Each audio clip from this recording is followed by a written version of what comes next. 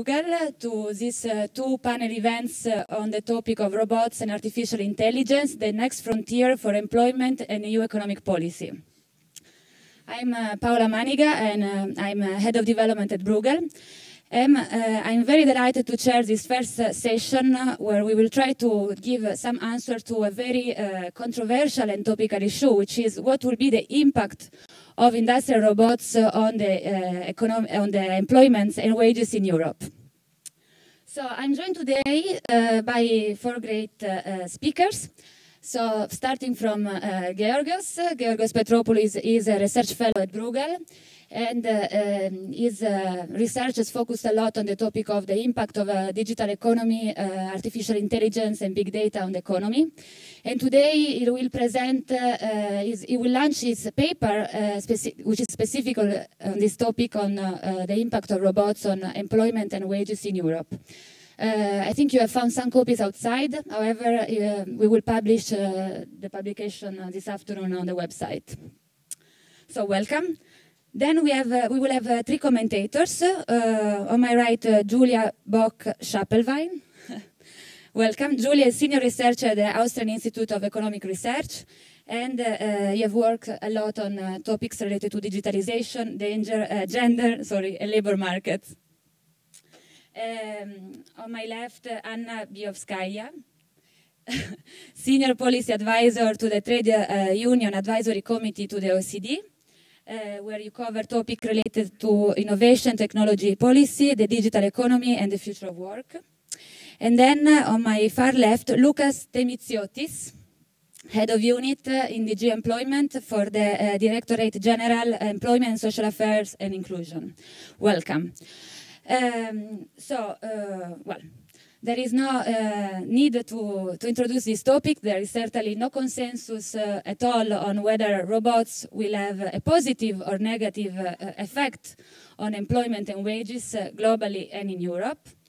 Let me just mention that I've recently attended the Web Summit in Lisbon, one of the biggest tech conference in Europe.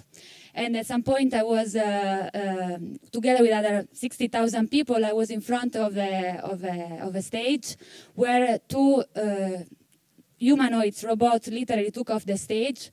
And in front of a crowd, let's say, half amazed, half terrified, one of them, Sophia, together with Einstein, said, "We robots have no desire to destroy things, but we'll take away your jobs. And it will be a good thing, because working is a drug anyway."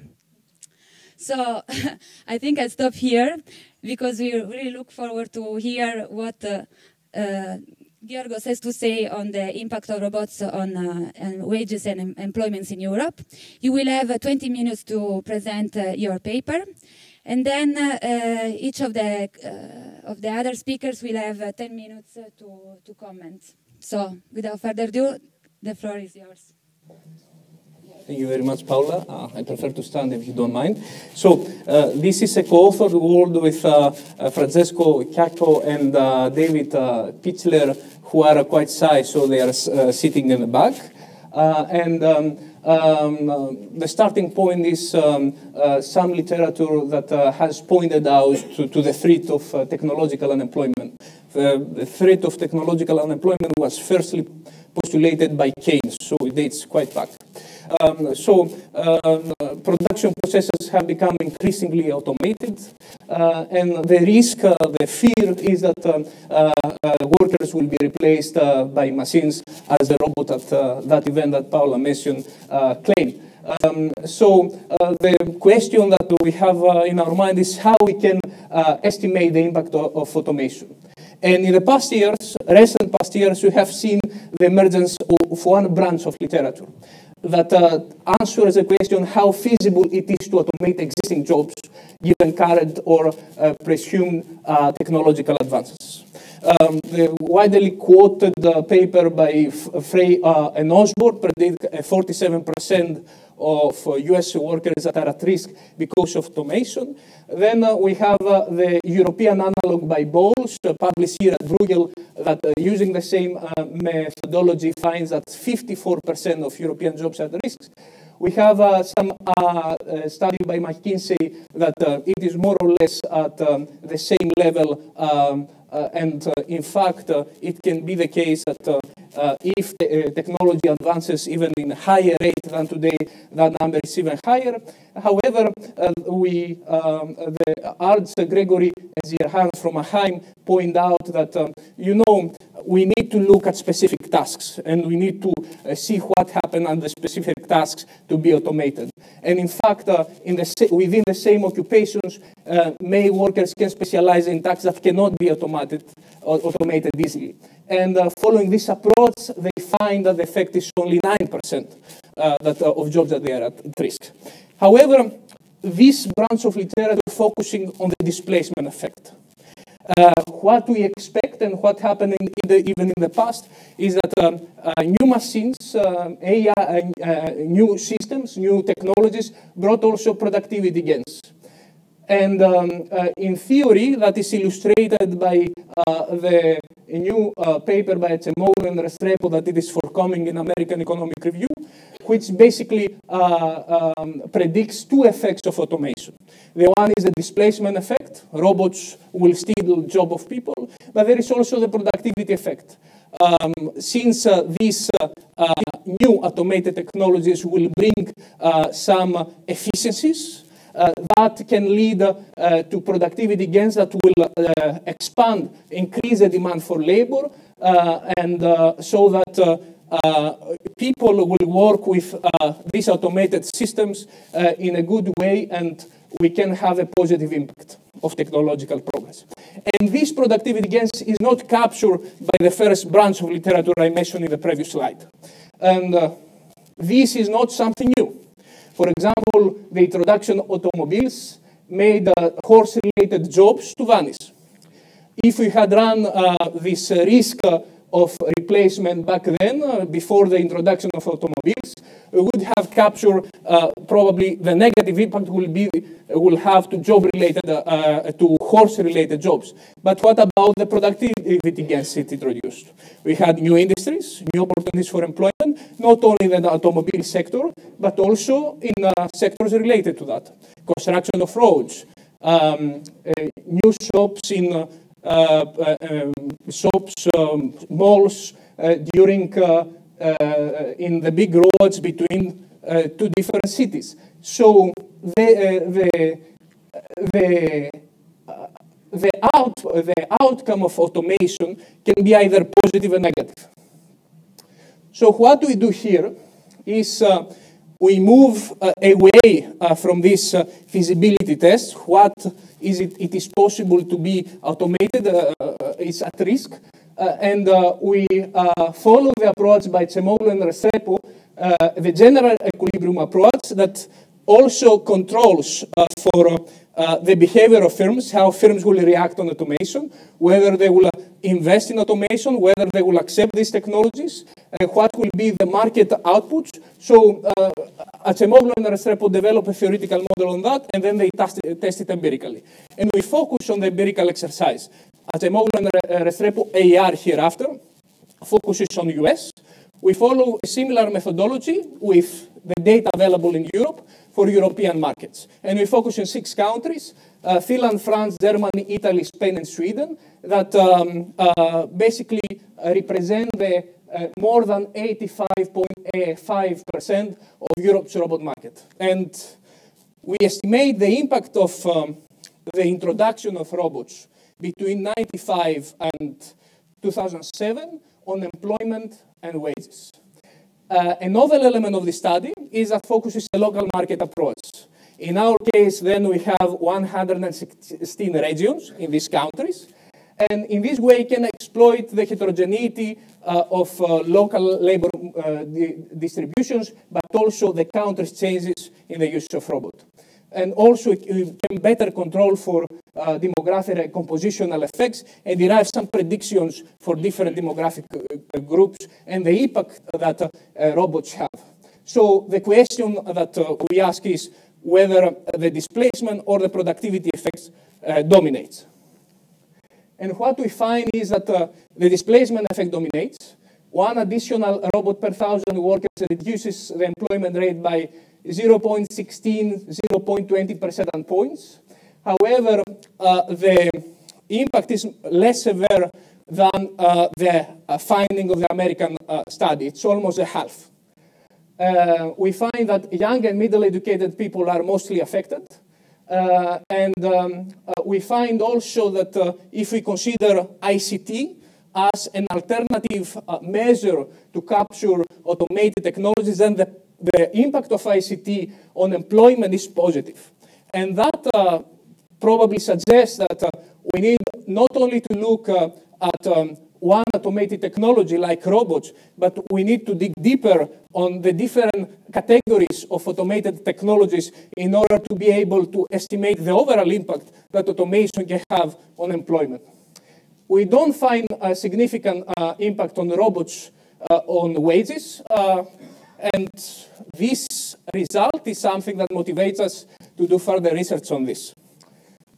So let's start with the definition of industrial robots. So it is basically there are three characteristics of these robots that they are introduced in industries.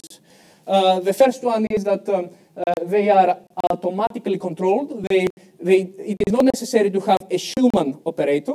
The second is that they can be reprogrammed.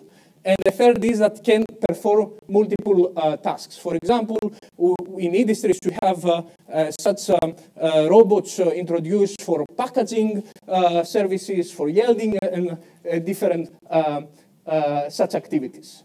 And of course, as I said, there are other, it's just one automated technology. There are others that they are not included in this definition.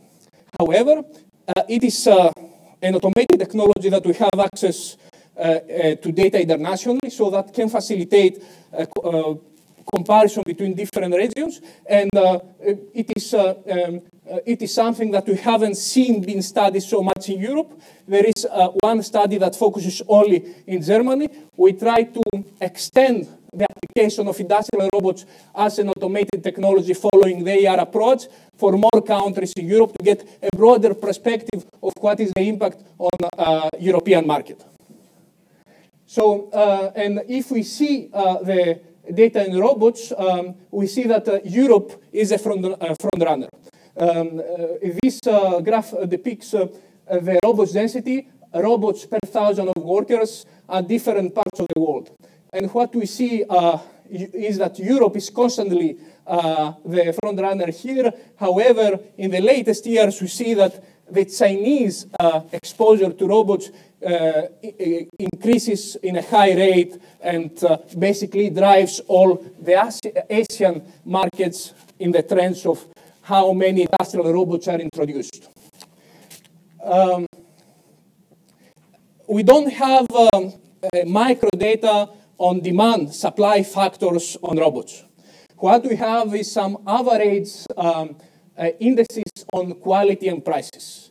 And what we see is that if we consider as a point of reference the year 1990, we see that prices of robots that introduced in industries have fallen considerably. If we don't take into account the quality effects, the price between 2007 and 90 fall by more than 50%. At the same time, quality has increased. So today, the robots it's approaching 3 times the quality they had in 1990. And how it is defined, quality is a robot's production cost markup. We don't have data beyond 2007, so unfortunately, this is the latest available information, we can have that. But the main, let's say, conclusion is that robots become more capable and become cheaper. So it can be easier to be considered as a threat for employment. And the main measure, we follow a regional approach, as I said. And what we do is we define, we study the impact of employment and of robots on employment and wages at the regional level by defining a robot exposure index and the change of this index between 2007 and 95. I'm not going to stay in the details because of limited time. Paper will be out soon. Please go through it. It's a similar approach like in the AR paper. And the specification we run is it's in regional level at each region R, using demographic group G, and we have 3 dimensions of demographic groups. It's the gender, it is the age, and it is also the level of education. And what we do is we try to estimate the impact in the change of the exposure of robots in a particular region between 2007 and 95 on the change of the employment rate, which is defined as employment divided by working population or total population. We use different measures. And then we see what is this impact. So we estimate this impact. And similar approach we follow for wages. And to be consistent with other studies and the main findings they derive, we introduce a group of controls that are related to measures that could have an impact and probably affect the impact of robots. Exposure to Chinese and US imports, share of manufacturing exposure, extent of routine jobs in the region, offshoring, ICT capital that we will discuss analytically if we have time, and a dummy for the countries that they are north in our sample and the south. Data comes from the European Union Labour Force Survey on employment, and on wages from the European Community Household Panel and the European Union Statistics. And for industrial robots, as you may have seen in the source of the graphs, we use the International Federation of Robotics dataset, which is the available dataset, a point of reference to study the impact of robots. Of course, there may be potential issues of heterogeneity here, in the sense that we try to estimate the impact of robots on employment, but there may be some unobserved trends that might affect both variables, and therefore does not allow us to estimate it in a robust way, or changes, or the possibility that changes on employment and wages has an impact to robots, reverse causality. So what we do is we introduce some instrumental variables that in our regression seem to work really well. Basically, we capture the trend in sector adoption of robots in similar advanced economies that there is data available for this time of the interest in our study. And the best candidates in our sample was United Kingdom and Denmark. However, we use also some employment contracts, which basically is a proxy of the rigidity of the labor contract, which could have an impact, which could define to what extent we could have this reverse causality effect takes place. And we use the employment protection legislation, which is collected from OECD database, either the 99 level, which is before we study estimating the impact, or the change between 85 to 2007, in order also to account the changes in labor policies over this period. So what we find is a consistent negative and statistically significant impact of exposure of robots on employment rate. We focus for heterogeneity reasons in reporting the results on the two IV approaches we follow, which is different combination of the two instruments, the EPL, the labor protection contracts, and the exposure of robots in UK and Denmark. And we find negative significant impact, which is almost half of the impact in US that found by AR study. And in fact, what we do is we used ICT capital as a control.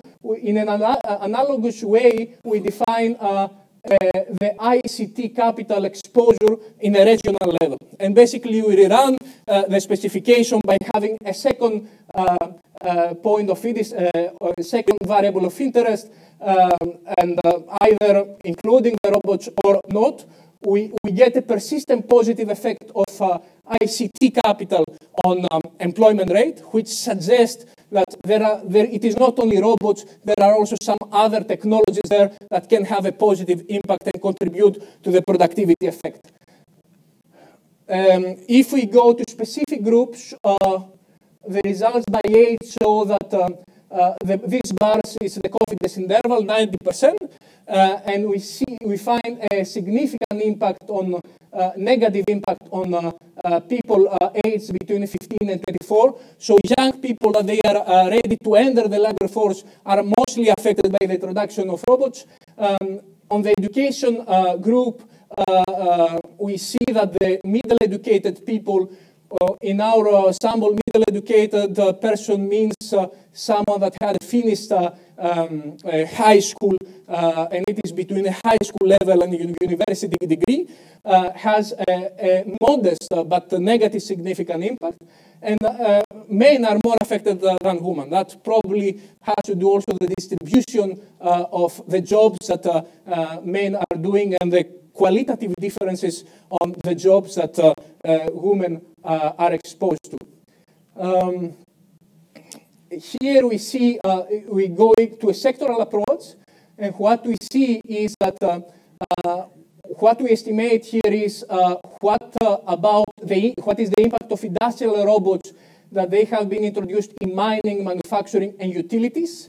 And this is a total economy, which is basically the regression I showed you to you before. And we see that, in fact, the significant negative impact comes exactly from these robots that belong to these sectors. This should not be a surprise, as in our data set, the 99% of robots have been introduced in the manufacturing sector.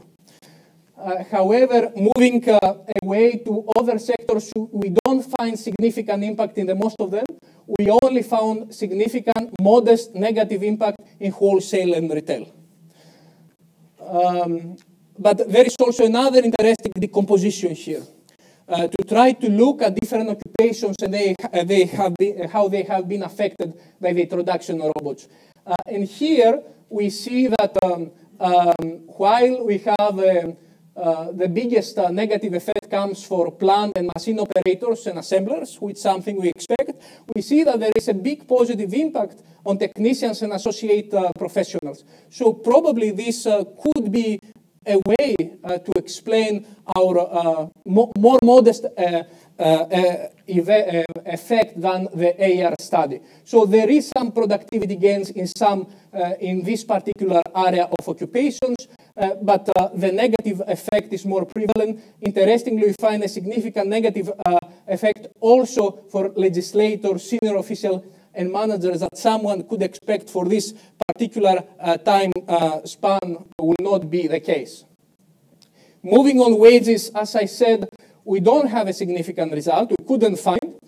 This is something we want to explore further.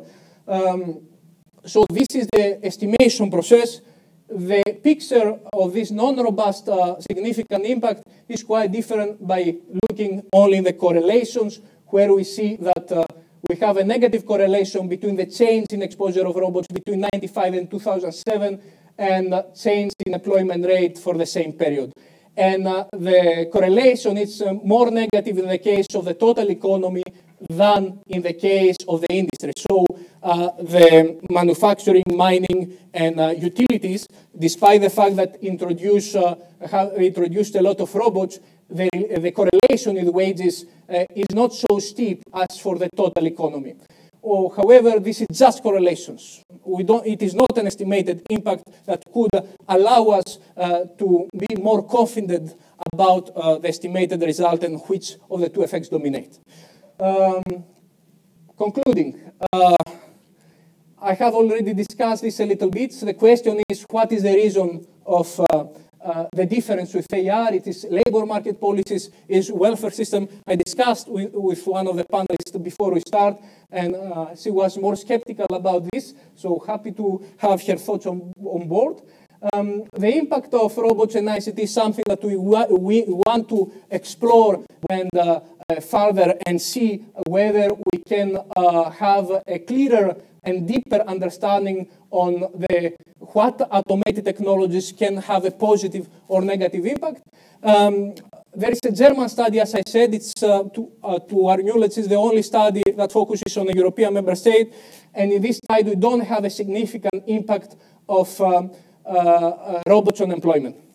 And the argument is that manufacturing, there is a negative impact of manufacturing jobs, but there is a spillover effect. People move to other sectors than manufacturing. We didn't report, we couldn't find this spillover effect here. Probably that explains why our result in these 6 countries sample is negative, while they have a neutral impact in the result. And I guess the next step is we have stopped in 2007. Since 2007, a lot of things happened. We stopped because we had some difficulty with data that we try to solve. But the next natural step for us is to move to 2015 and see to what extent results remain or change. Thank you very much.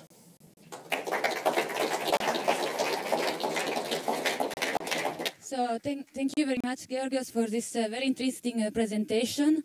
So basically, to sum up your finding, your analysis point out to a significant displacement effect of robots on employment in 6 countries in Europe.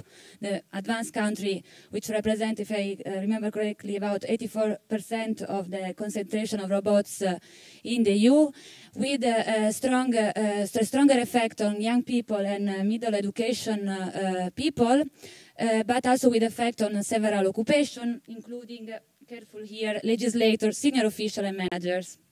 So, at the same time, you don't find, your analysis doesn't find a strong impact of robots on wages, but of course, further analysis is necessary. So I start with Julia. It would be great if you give us some comments to Georgios' paper. And maybe you can also let us know how your research coincides or not coincides with Georgios' results. Thank you. Okay. Okay. Thank you very much for the invitation to this event. I would like to refer my comments to the results, to the numbers you presented, that 1 additional robot per 1,000 workers reduces employment rate by 0.16 to 0.2 percentage points. At the first glance, I was a little bit surprised by the findings compared to the findings from Acemoglu and Restrepo. They have similar lower bounds, 0.16 to 0.118. And I would like to explain why I was surprised, and I would like to give you some examples. The first example is that you have GDP growth rates comparably very higher in the US than in Germany, France, or Italy in this time period, 1995 to 2007. Additionally, keep in mind that in the late 1990s and until the early 2000s, Germany was often called the sick man of Europe. It was Germany has a recession in 2003. Unemployment rate was rising from about 9% to 11% in the mid-2000s. So there are, first of all, you have differences in the GDP. Second, you also have higher robot penetration in the EU than in the US. You have, thirdly, you have differences in the employment rates. That is the employment population ratios based on the population 15 plus. You have higher employment rates of this population age group 15 plus in the US than in the European countries for the whole period 1995 to 2007. You have, on the other hand, you have increasing employment rates in the EU countries, and on the other hand, whereas the employment rate in the US was stagnated in this period. So there you also have, on one hand side, you have difference in GDP, growth, you have differences in employment rate and in the structure and in the growth rates. You have, focusing on employment, you have higher employment growth rates in the US than in Sweden, Italy, and Germany in this time period. Third point, it's you have differences in GDP, you have different employment rates, you have differences in employment growth. And fourth, you also have differences in the manufacturing employment. That is, that the employment shares in manufacturing are comparably higher in the EU countries than in the US. And you have somewhat higher employment losses in manufacturing in the US than in Germany in this time period, based on ILO data. So you have a lot of differences that doesn't fit in this picture, but at a second glance, I was no longer surprised. And why? When you take this couple of EU countries as a group, as an average, that is Finland, France, Germany, Italy, Spain, and Sweden, the difference to the US is becoming smaller. And so, for my opinion, I think that your results fit in this picture. So I would like to close to say that, for my opinion, I think your results are fitting quite well. So. Thank you, Julia. Anna, maybe you want to bring also the trade union perspective to the debate, and do you have any comments on Gerald's paper? Yeah, thank you. Thank you very much. No, thank you for the opportunity to comment on an excellent paper, actually. I'm glad that Robert Sophia is not here today, because I tend to profoundly disagree with what she tends to say at conferences. And that's why we need papers like this who have a quite clear focus. And what I found useful in your paper is that you provide from the onset a good literature overview of what's being done in other organizations by other academic institutions, because there you can see why your paper complements those findings. And I think going also further away from your paper, and I come to that, it's important then to see what else needs to be looked at. What other complementary factors do we need to consider in order to then provide tailored solutions in policymaking, to be able to really see what sectors, what industries, what types of tasks, what kind of employment patterns will really change from the deployment of industrial robots and beyond. So therefore, your local labor market approach is very good. Also, from a trade union perspective, since you asked about that, we are glad that you look at the wage levels as well. Now you don't have a significant result there, which is to a certain extent reassuring. Then again, if you look at other factors affecting wages right now in Europe and beyond, there are other factors contributing to either growth, or we rather observe a wage stagnation, to be honest. So there are other factors to consider, and this is maybe why you only have a suggestive result there. Now, what I find a very useful result in your paper is the fact that you say that some of the professions, of the occupations in the manufacturing sector are neutralizing each other out in the net effect. And I think that's an important finding, because I would rather then go and really look at the different occupations when I then look at solutions, be it policy, be it in collective bargaining or whatever solutions there might be. So I think this is a very crucial result here, to say on the sector level we might see a neutral, almost neutral net effect, but we see across occupations major difference that are clearly explicable at the same time. And I also appreciated that you look at offshore ability, that you look at demographics, and that you look at regions, as I've already said, because that gives us, again, a granular view on what could be done.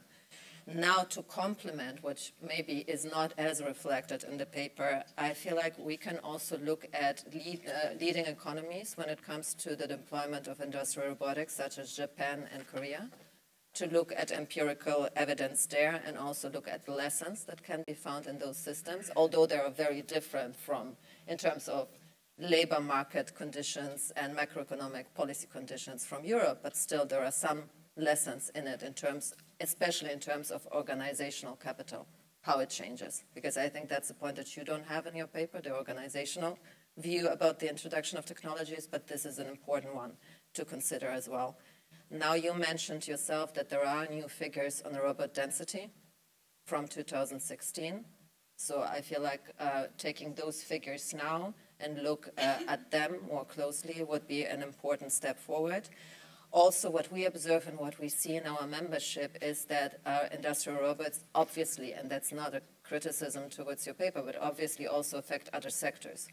So for instance, we see that right now 750,000 of surgical interventions were performed by robots. So that's a completely other sector, but this is an important one. So in a sense, going forward, it's also important to move beyond, not move beyond manufacturing, but include a sector-wide perspective on that. But then I'm going to retract from that proposal a little bit, because when you look at robot use, it is also important to actually look at industries, which is a bit different concept, to me at least, than sectors, in terms of that there you can see that the share of the introduction of robots is the highest in transport and electronic equipment. So you could also go that road in a complementary way to the sector approach, and then have an even more detailed picture to a certain extent. And obviously also look at firm size, because SMEs are lagging behind, and that's an important, especially in manufacturing, and are losing ground, and from our perspective, are a job creation engine. So it's important to look at that as well. Also look at the context, maybe in terms of employment in manufacturing has been overall declining anyway, also for other reasons than automation. But at the same time, what I wanted to point out is there is also job creation potential. So many papers like yours, and you're mentioning it, but you're not having that many figures on it. But most of the papers you just mentioned, they look at displacement potential and automation potential. They rarely look at job creation potential. And that's, for me, a point where we should look forward and see where are the new jobs coming from. And in a sense, yes, technicians in manufacturing, certainly, that's a takeaway for me then in terms of job creation potential. But moving beyond that, it's also useful to look at that. The impact of different technologies, you've already mentioned that's a next step that you would like to take. And here especially, I feel like you're using 2007 data. And when we look at the emergence of new digital ecosystems and the convergence between different digital technologies, but also with nanotechnologies, biotechnologies, etc., I strongly assume that the effect since 2007 of technological convergence is much greater and of digital ecosystems. And another measure that I'm not sure you're having, because you look at ICT impact, and that's more a question than, I guess, for the follow-up. Are you considering that as digital intensity in a sector? Because you can also, there are measures also by the OECD on digital intensity of a sector, and there, for instance, agriculture is at the bottom. Yet, of course, your findings on industrial robotics are that they are one of the sectors most affected. And investment and costs is something that we care about, and you mentioned that cost is a factor leading to the deployment of robotics. Now, investments are equally important because we want to know who invests, where, and why. And then we can see industry patterns better, we can see competition patterns better as well, and by doing so, we can also then look at the labor market and job effects. So since you've also asked me, and the last point are timescales, certainly. Because industrial robotics, I feel like, is and that's why this paper is important, is something that is already there. And the time scale is more narrow. But when you go to AI, and you mentioned that the impact of AI is 3,000 times higher than other technologies, there you have to be careful with the time scale. The PwC research recently had 3 waves of automation, where they're a little more careful about it. And also from our perspective, it's also a choice. And when you're talking about AI, you also talk about big data, you talk about non-physical systems, etc. So it's much broader than industrial robotics, and you can't really relate it to, no, you can relate it to each other, but from another point of view. So in terms of, from a trade union perspective, and I'll be brief, in terms of the solutions that you suggest in your conclusions and pitting them against, let's say, the solutions proposed by the labor movement right as of now, they are not necessarily contradictory. What we always advocate for is a just transition approach coming from the COP21 agreement on climate, because we think that this is a comparable issue, a comparable transition. A just transition framework, and you mentioned transition in your paper, involves for us funds, the setup of national funds to enable workers to move from one job to another, but for us to a job of a comparable or better quality in that sense. I have to always underline that. The anticipation of occupational tasks changes, so this is what you're doing, so this is a good thing, and strong social protection systems, certainly social dialogue anyway, but that I certainly don't need to say as a trade union representative. Now, as one of our solutions, though, in terms of transitions, we see that sector councils work well. And that corresponds to the fact that you're looking at sectors. Sector councils for overview changes. And there are existing systems in precisely the European labor market. And that's why I'm not surprised that it works better than the US labor market, apart from the fact that the economies are different and the numbers are different. There are certain mechanisms that precisely cushion the impacts of displacements. And these systems are important. You have the Swedish employment security councils, for example, that help workers to find another job in a similar industry, that are co-led by social partners that are under strong employment protection legislation and collective bargaining agreements, and they work well. And you also see with employment protection legislation, even the OECD admits now that it is helping innovation. It does help the accumulation of tacit knowledge at firm level. So it has a positive effect, in a sense, to have stable job conditions. And they don't prevent innovation as such. And social dialogue collective agreements, be very short. We can see now that many of our members are moving ahead. There are agreements on data protection, which is a bit related. There are global agreements. There is now a global agreement on e-commerce. There are many agreements in the automotive sector on the introduction of robotics. There is now also the IG Metall agreement in Germany on reduced working time, which very much relates to the reduction in routine heavy tasks. And so what I wondered in your conclusion, where you say, not in your conclusion, but one of the things you mentioned in your paper, there is not any negative significant impact of robots on employment in Germany, for example. I was then the generalist that I am, I was very generic and then saying, but why is that? Maybe because there are social partners steering the technological deployment. Maybe that's one part of the reasons, but also active labor market policies, a strong social protection system that is inclusive, and so on and so forth.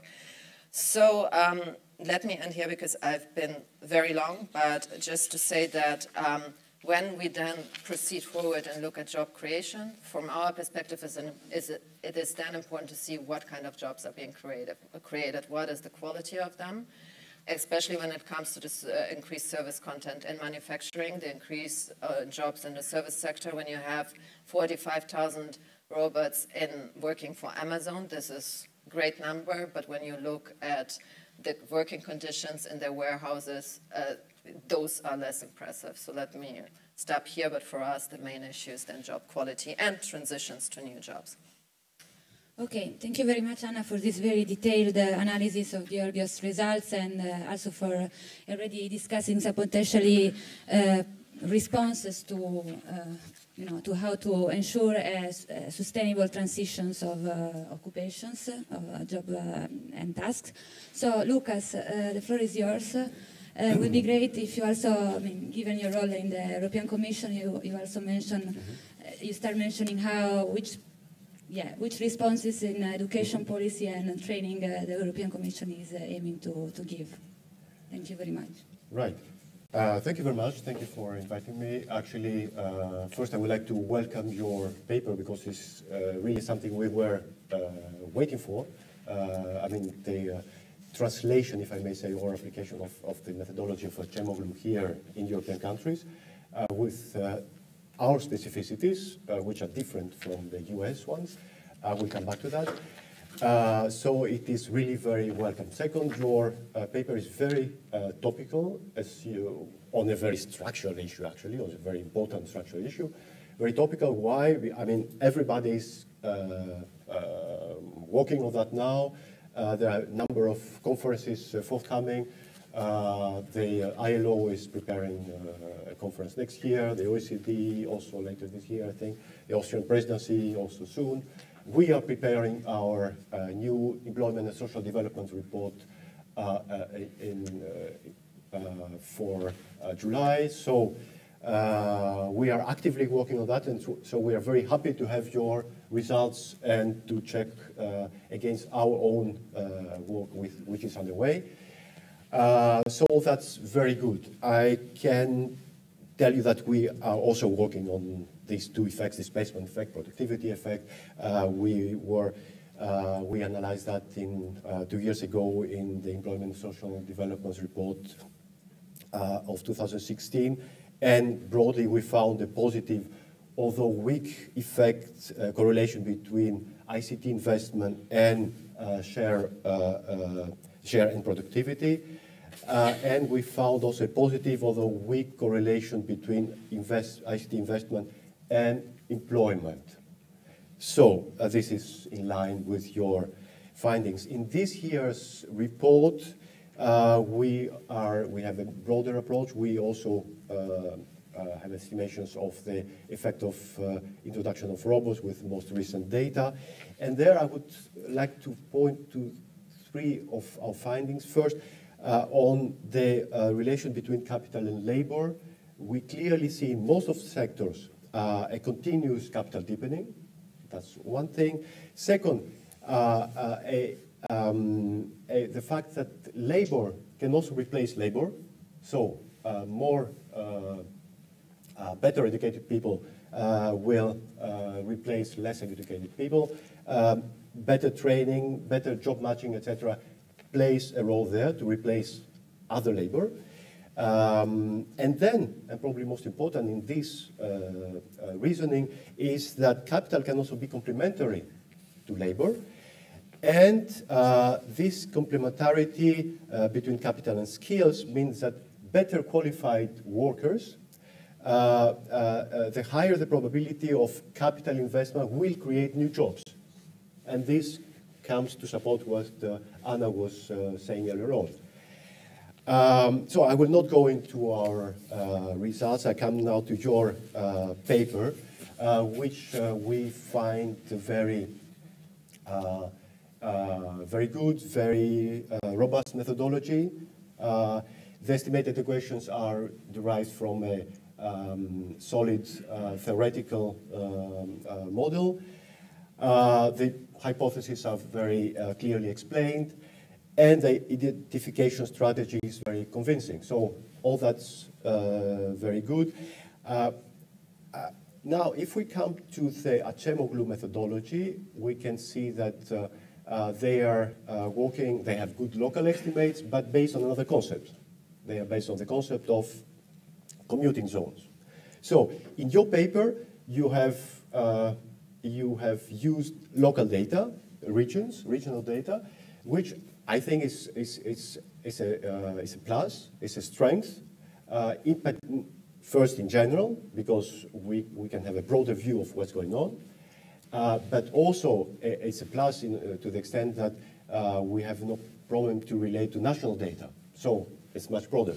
So I think this is a definite strength of your paper.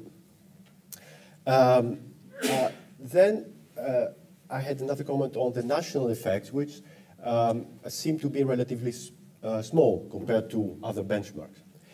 And I have a reference of the paper of Michel and Bivens, where they saw that job losses from the China effect, the China trade source, shock, offshoring, etc., is roughly 4 times as large as the estimated job losses from robot adoption in the US. So I was wondering if you would reach similar conclusions if you use your control variables, notably routinization, offshoring, exposure to China, etc. That would be very interesting in the perspective of what I was saying before, the relation of the results with Acemoglu. Then I had another question. To which extent your sectoral results are consistent with observed trends in employment, the observed ones? Because, in particular in the manufacturing sector, your results are a bit counterintuitive. We had expected that displacement effect would be stronger there. And we know that we have other studies like Dauth and Ali and like Metra and Martek, which study the German automotive sector, and there they have a net effect of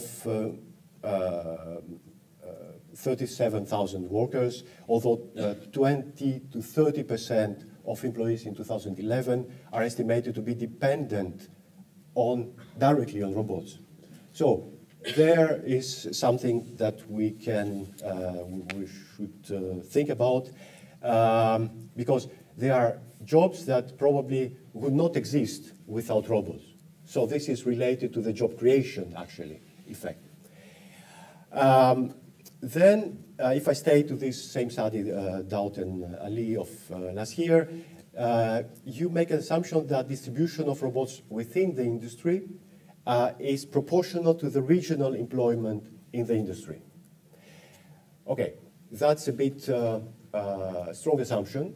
Of course, I understand that it's difficult for you to have another assumption because this is very direct and practical. However, we could envisage other possibilities like check robustness of your estimations with a number of technicians, for example, by sector. That you say in your paper that technicians are a possible explanation for the manufacturing sector. So maybe there you could control for this factor. Right, and last but not least is the fact that something that was already mentioned by Julia and Anna, the data. Obviously, your data are from 95 to 2007. Well, we know that things go very quickly in this field. We know that you also showed that robots are becoming more widespread and more intelligent and cheaper.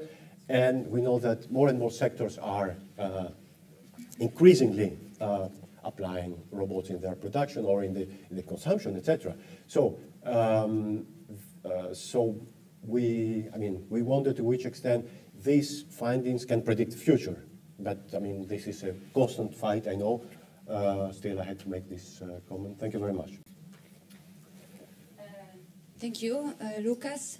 So maybe, Georgios, do you want to reply to these comments? Yes.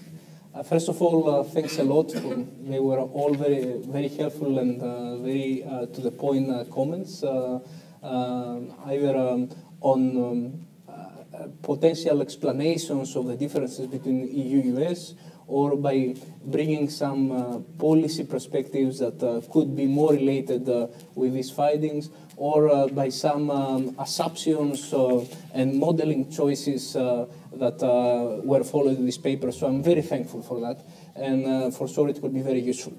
I will start with the point that you all mentioned, that this study so far stops at 2007. And the difficulty you had there was that the industry classification changes before and after 2007. So at the same time, the AR study that focuses on US stopped also at 2007. So what we considered as a first step was to focus on this period and see whether what we observe in Europe and whether there are some changes from the output, the research output that refers to US, and using that as a motivating factor for both further empirical analysis, but also for policy analysis, following the principle first to derive some results and then we think about them.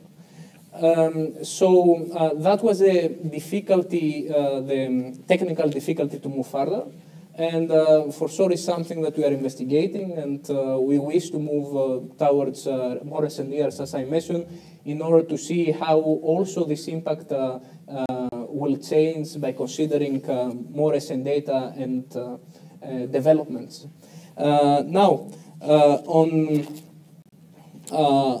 going back to Julia and starting from her surprise, which in the end was not so big surprise, and I'm glad for that.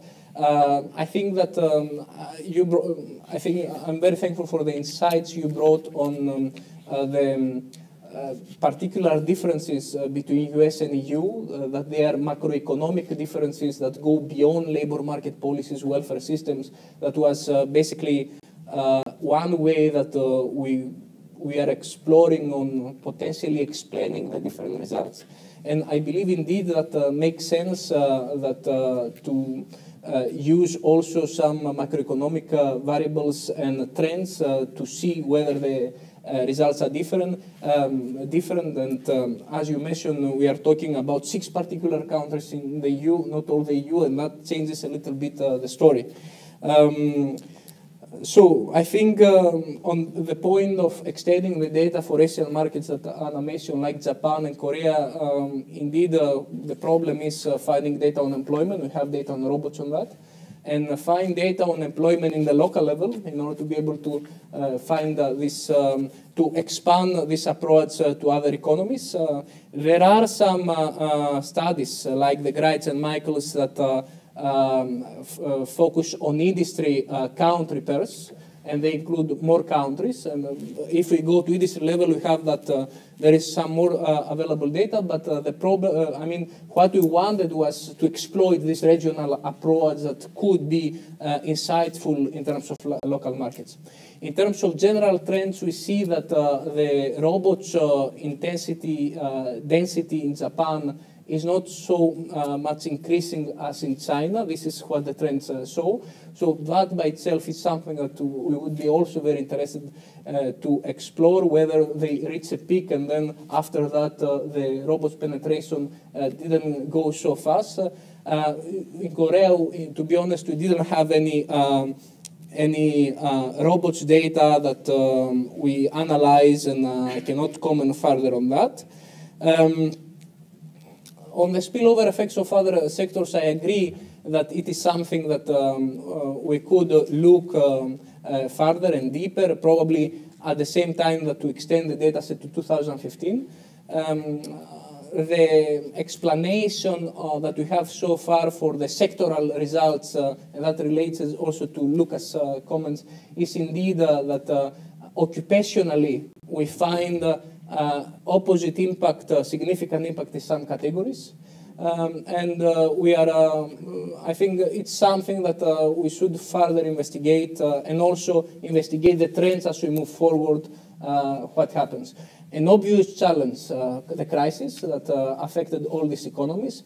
Julia mentioned also some smaller scale crisis like in Germany or the boost in Spain.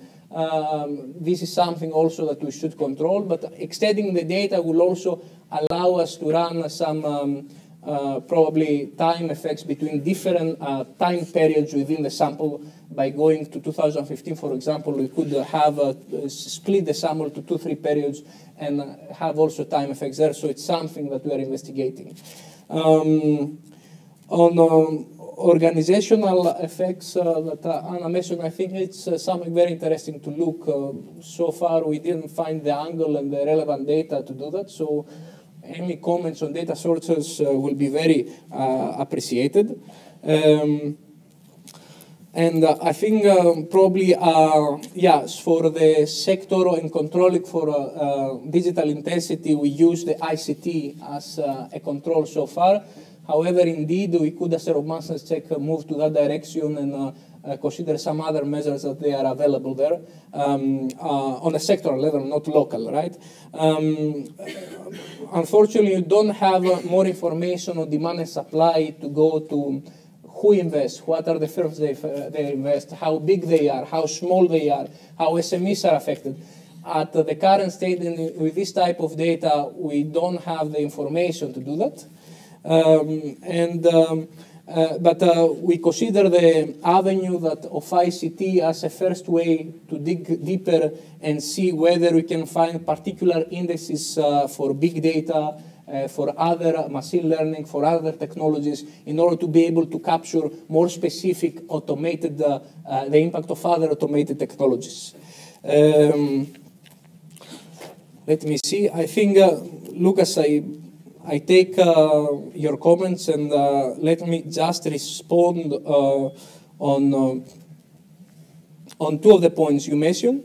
The one is for the German study, which does not find any significant impact overall, but finds a significant negative impact on the manufacturing sector and positive significant impact on the other sectors.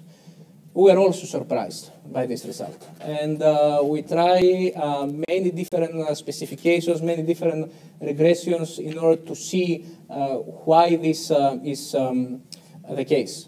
Controlling for ICT, in the regression, we see that this kills any significant negative impact in manufacturing. And I know that the German study also controlled for ICT. It's one of the variables, but in our case, it's something that we found. So, and we try to explore by looking at the different occupations, and finding this positive impact on technicians probably is the way. Clearly, we don't find the spillover effect that this study finds, so no significant impact on other sectors. So clearly, the fact that the manufacturing does not have such a big negative impact is a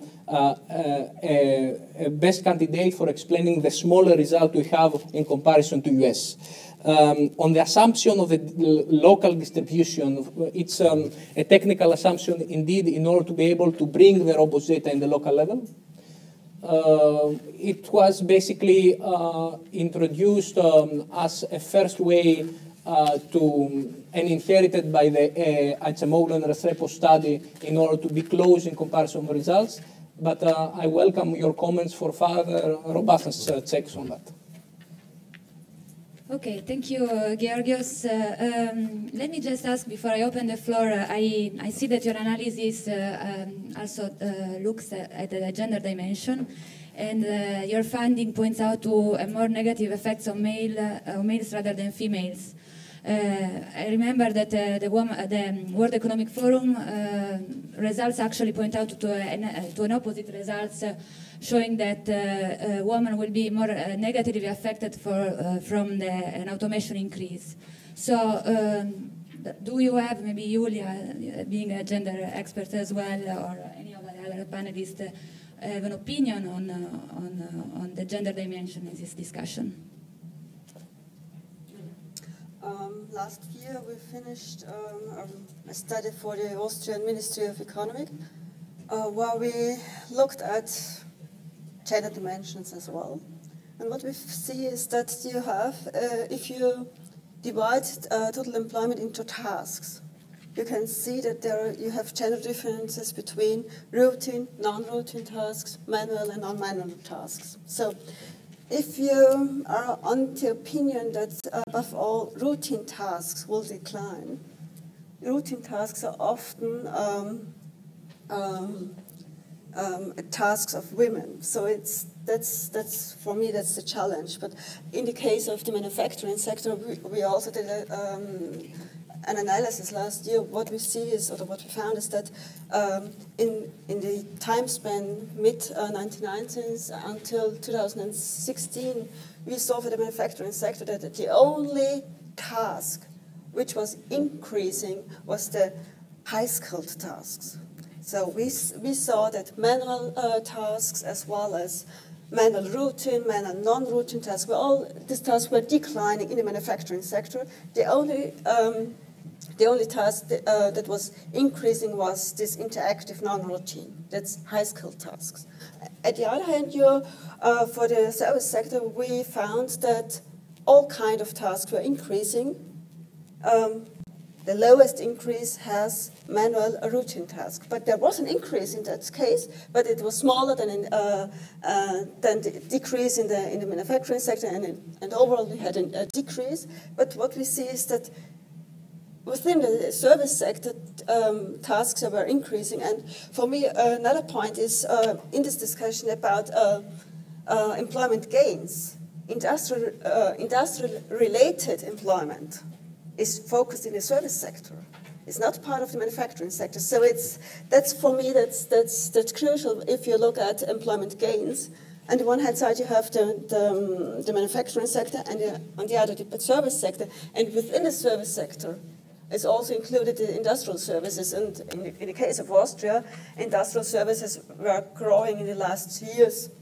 I think it's since the last 2 years, quite strongly. So we had, on the one hand side, we had an increase in the manufacturing sector, as well as in such industrial services. So back to the first question, yes, there are gender differences in the task approach and in task structure of employment.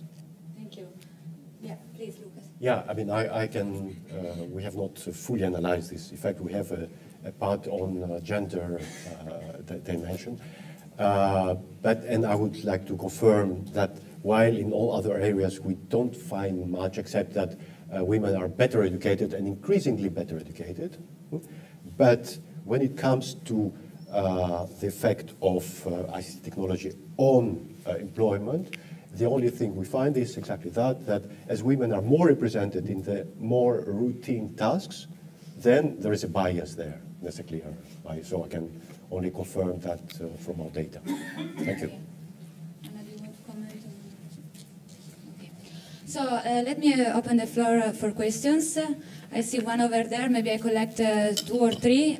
I see also some here. Please introduce yourself and try to be concise. Thanks. Thank you, Ms. Chair. Good morning, citizens. My name is Angelos Harlaftis, Epakos Advisors. We represent here the EcoWaves movement, a pan-European and Mediterranean movement which is based in direct democracy, in science and in ecology. We are occupied a lot of years with the robotics and the artificial intelligence. Yorgos' studies is very good because we don't have a lot of studies. Doesn't matter the statistics. These are the data are very difficult, but I will begin with a word of Aristotle when he was accused that he was an oligarchic and he was with the slavery perspective of the Athenian democracy. He responded them that we will when the architect is going to speak to the automaton to execute the acts he needs, then it will stop any kind of slavery. So from this time, we had the robotics, which the robotics are very important, and we have a change of the society. This is the important thing. It's not a theme of unemployment or whatever, as you are seeing from the current system. This system has finished. We have to change. The question is, are we as Europeans are ready to lead as our movement proposes, or this is going to be done by the Far East? Because the Americans, they have the technology which is based from ours. And this is the mistake we are doing, and we have to refocus.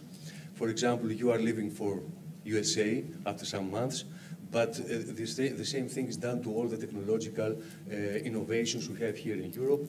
Then they go to Boston, and all the robotics, they are there now. And in Canada, they leave Europe and they go there. Okay. This is a mistake. We have to refocus to China and to Far East. I have the last data from South Korea. I'm finishing. Yeah. Are from 2007, when 10,000 teachers for English language or robots, they were made robots to teach the students because they didn't have enough teachers. Over there, they put the robots in the society already, and we don't have the data. Thank you very much. Thank you very much. Yes, there was a question here, and there. Yes, please. Microphone. Thank you. My name is Thomas Roca. I'm an economist for Microsoft. First of all, thanks a lot for this great study. It's so satisfying to see academic work on this field, and it changed a bit from what we can see. My question, just one remark, talking about the ICT effect and how to measure the impact of AI. There is some data on Eurostat that measure the penetration of cloud computing and big data. It's only for 2016, but that could be a great use to as a proxy. And my question would be, would it be possible with your data set to actually adopt another perspective, drawing on Luca's comment, that low-wage countries like China would be actually competing with industries in Europe? Maybe we can also measure the mitigation effect that robots could have, helping European companies to stay competitive and thus staying on the market, then actually saving jobs by this competitiveness effect, and we'll be able to compete, so stay on the market. Thank you. Thank you. On the back. Thanks. Hello, Oirmas Brazis from FIPRA International. Thank you, Georgios, for the presentation, and to the other speakers, and I do agree with Lucas that indeed it's a very timely debate. I have two questions to Georgios. First is, why did you choose to focus on industrial robots with a rather narrow definition and exclude other forms of automation, such as simple vending machines or supermarket cashiers, or even artificial intelligence and algorithms? And another question would be, the data that we have is until 2007, if I'm correct, so this is a decade old. And in that time, the robots got both much cheaper and much more efficient. So I would presume that you would be qualified to at least discuss what would be the current impact on the more recent data, even if you don't have a study on that. Thank you.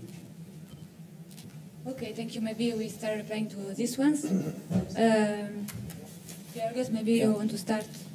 So I think the first was more like a comment than a question. I think that the concern about machines and their impact is not new. It comes from many, many years ago, and Aristotle quote confirms that. I think that it is we should, as Europe, move forward by making the necessary changes. The problem is that we are still in the process of understanding the impact of new technologies in order to understand what these changes should be. And of course, it will be for individuals, they should pursue opportunities when they are given the opportunity to get new experiences in other places. On the second question, thanks for the remark about the data. We'll check it. I think that indeed, I mean, what we see in the data is that indeed we follow the Bloom, Draka, and Varinen methodology to introduce the Chinese exposure to Chinese imports. And indeed, we see that from the major economies around the world, it's the one that is likely to have the greatest impact for Europe. So I think, and this is also a response to Luca's comments, is that indeed going to that direction would be something interesting to do. What we need to be careful is how we will transform this in a specification that could be meaningful in the regional level in this approach. However,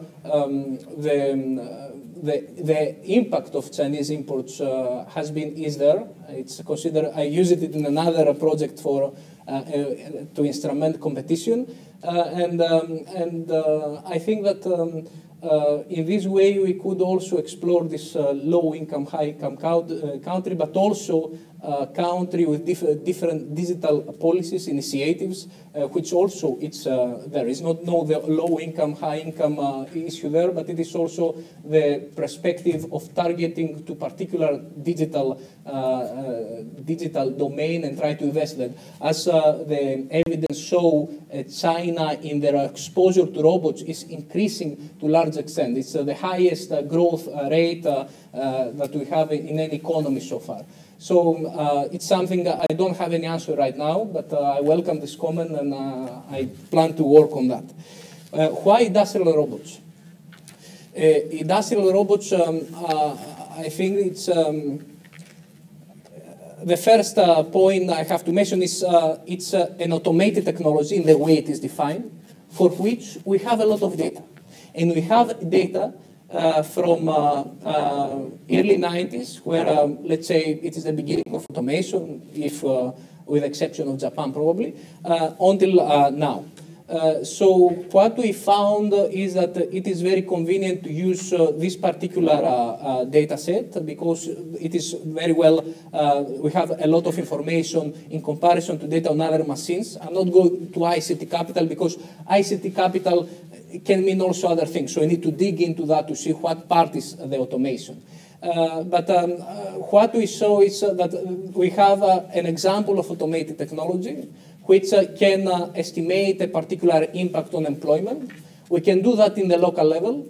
Since we had this well-established data set, already used in studies, we were motivated to go to that direction.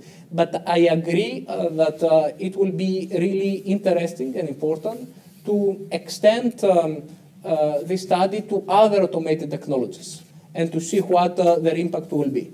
So it's something work in progress, let's say. And we are trying to investigate other well-defined automated technologies that could move to this direction. Impact after 2007.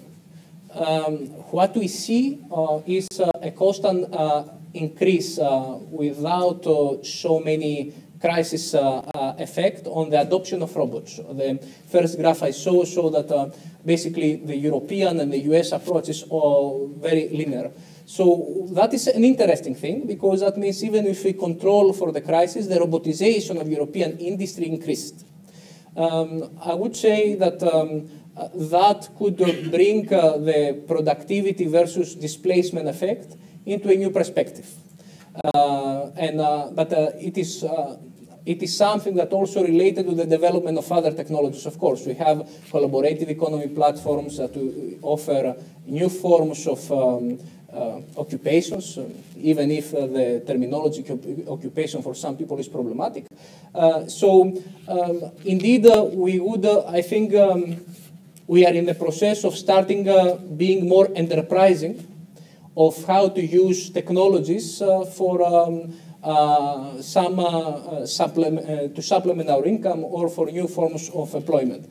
So I think that that put the displacement productivity effect in a new perspective, and probably will it will be an interesting to see to what direction the total impact will go. Let me also mention here, going back to the job creation, that another empirically challenging exercise will be to isolate the productivity from the displacement effect and to see what is the magnitude of it. That will be probably a way to answer the job creation element you refer to. We didn't find so far a way to do that. We'll be thinking on that. Okay, thanks. Do you want to comment or otherwise I give the floor? Yeah? Yes, please. I don't want to comment, but I may wish to say a few words about policies going ahead. Yes, that was my... I don't know if it's the right time or... It is, because we are all curious to know how to tackle robots. And I will try to be short because I know that time is running. But I go back to my initial thought about what's the role of capital deepening, not capital deepening, etc. What I said in the beginning, which is the background to all this discussion. There, if we consider that capital and labor are complementary, and if therefore we see that higher education, higher training, stronger training is good for employment, So to create the positive effect that we were mentioning, the job creation effect. Therefore, I mean, policies are straightforward, I think. Policies like invest in training and education, first. Second, income support programs for those who are affected, and in cooperation with social partners to help this transition. Third, lifetime loans for retraining. This is also a strong argument towards constant retraining, let's say. And then last, supporting workers' adjustment in this changing world of work by investing in skills and maintaining and modernizing social protection systems.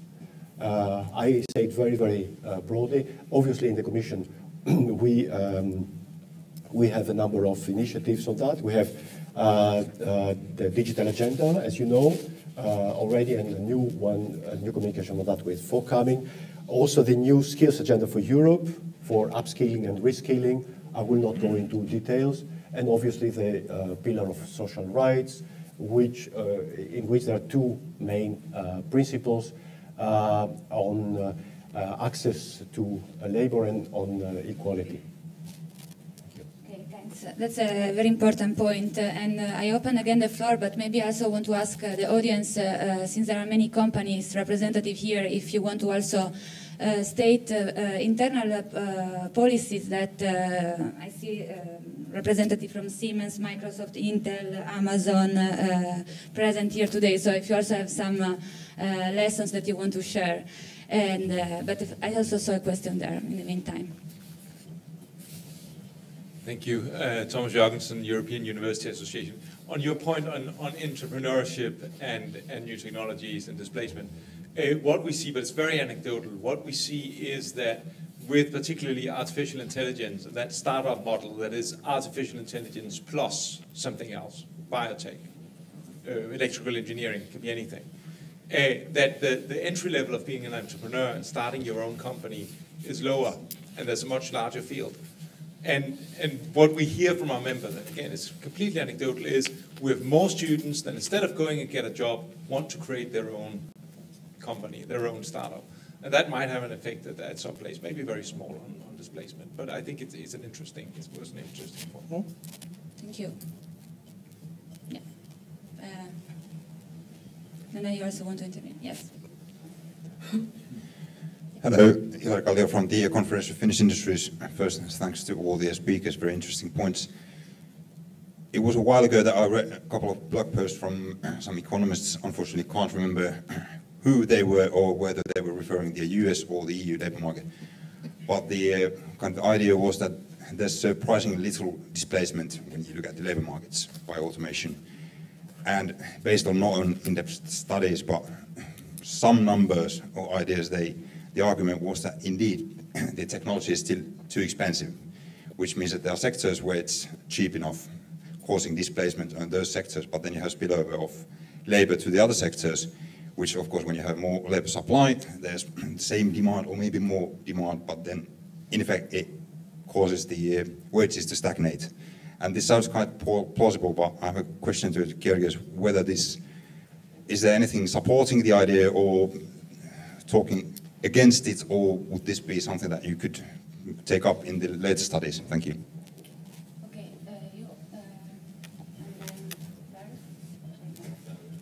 Since you ask a bit the view of companies like Microsoft and others, I can just express the view that we have internally on the topic, especially on AI, for example.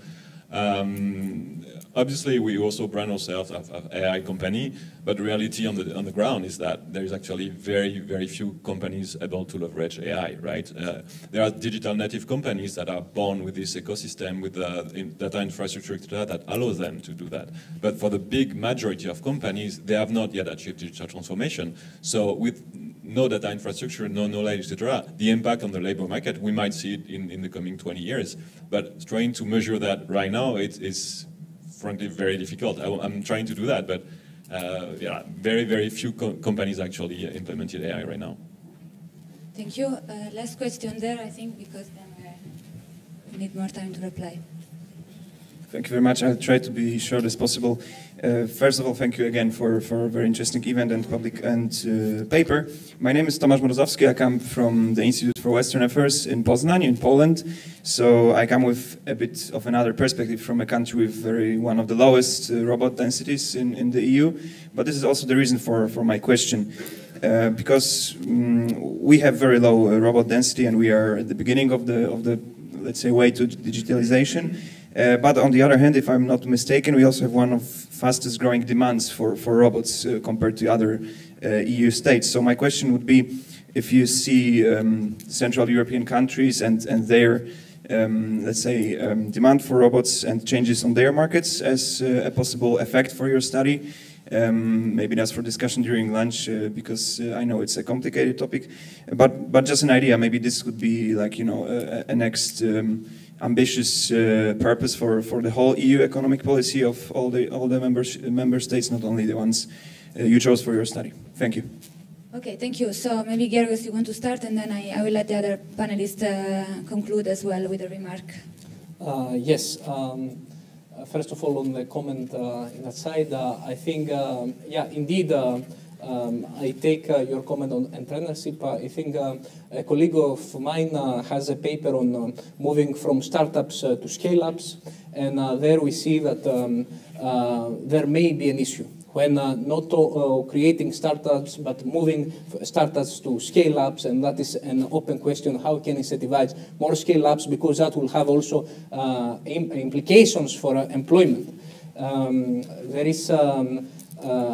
There is a study, basically an ambitious study by Evans and Gower, which basically what they do is they go to each part of the world and they take notes of the statistics on digital platforms, which platforms are active, how much employment they give, and they find that while Europe, the number of platforms is not so great than in US or Asia, but the employment is much lower of people that working in these platforms than in other parts of the world, and that, as a statistics, is interesting to follow.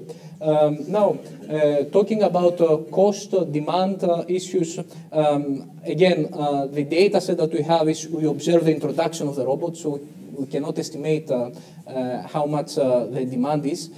However, the trends are clear of lowering the price, increasing the quality, and it is not only, of course, the cost should be compared also with the production gains that we will have on the operation of robots. And clearly, so far, in manufacturing, that was the case. However, in the late years, we see that other industries catch up. There is a blog post that I have published which show that in the latest year, some other sectors have shown a growth, a tremendous growth in introducing robots in their production chain.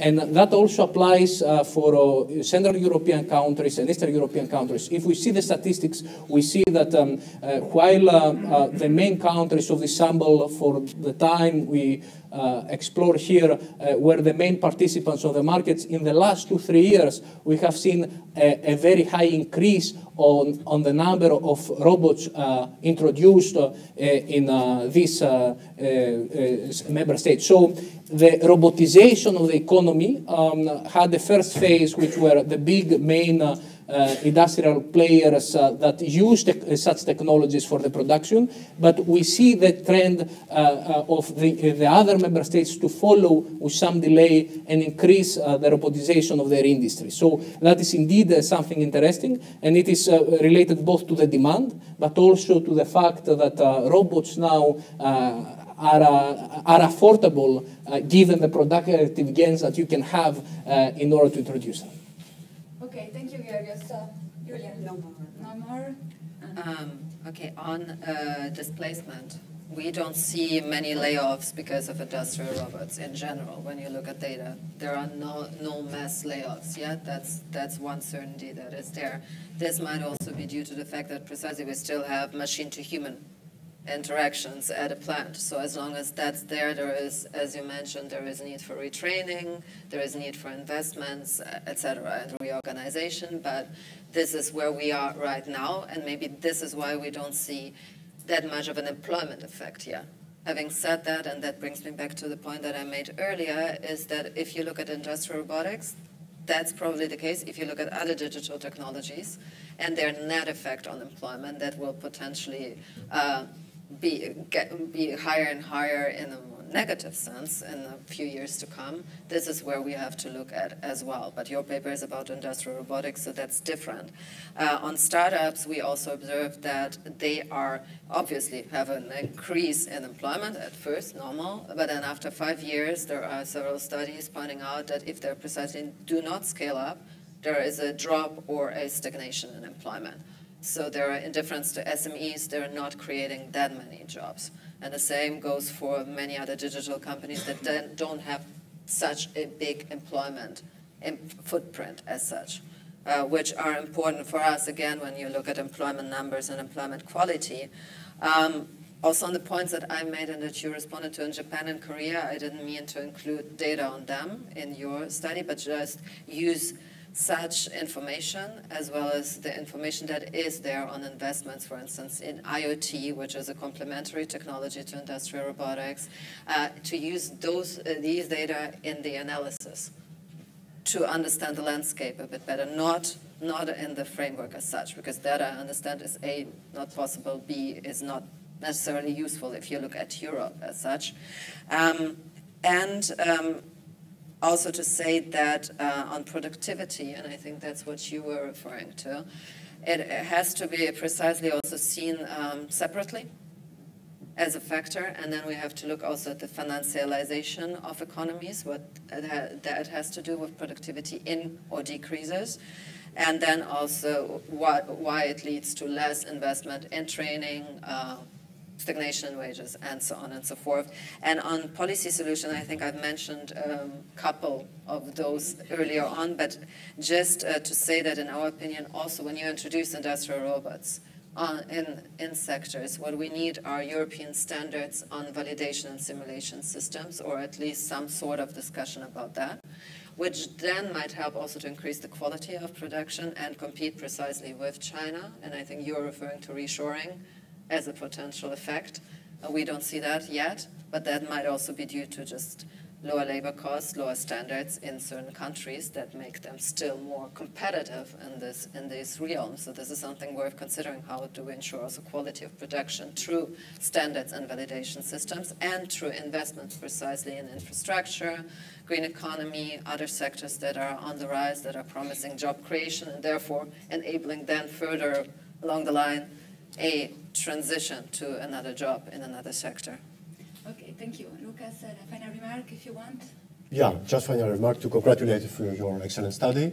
It's really very welcome, in particular that it is on our European countries, on our European cases and regions, etc. This is very good.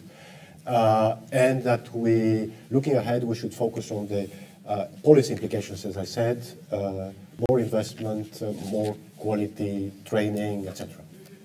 Thank you. And speaking about policy response, I remind you that we will have a second session at 1 o'clock where we will discuss the impact of artificial intelligence on the economy and challenges and policy responses. So for sure we will continue the discussion there.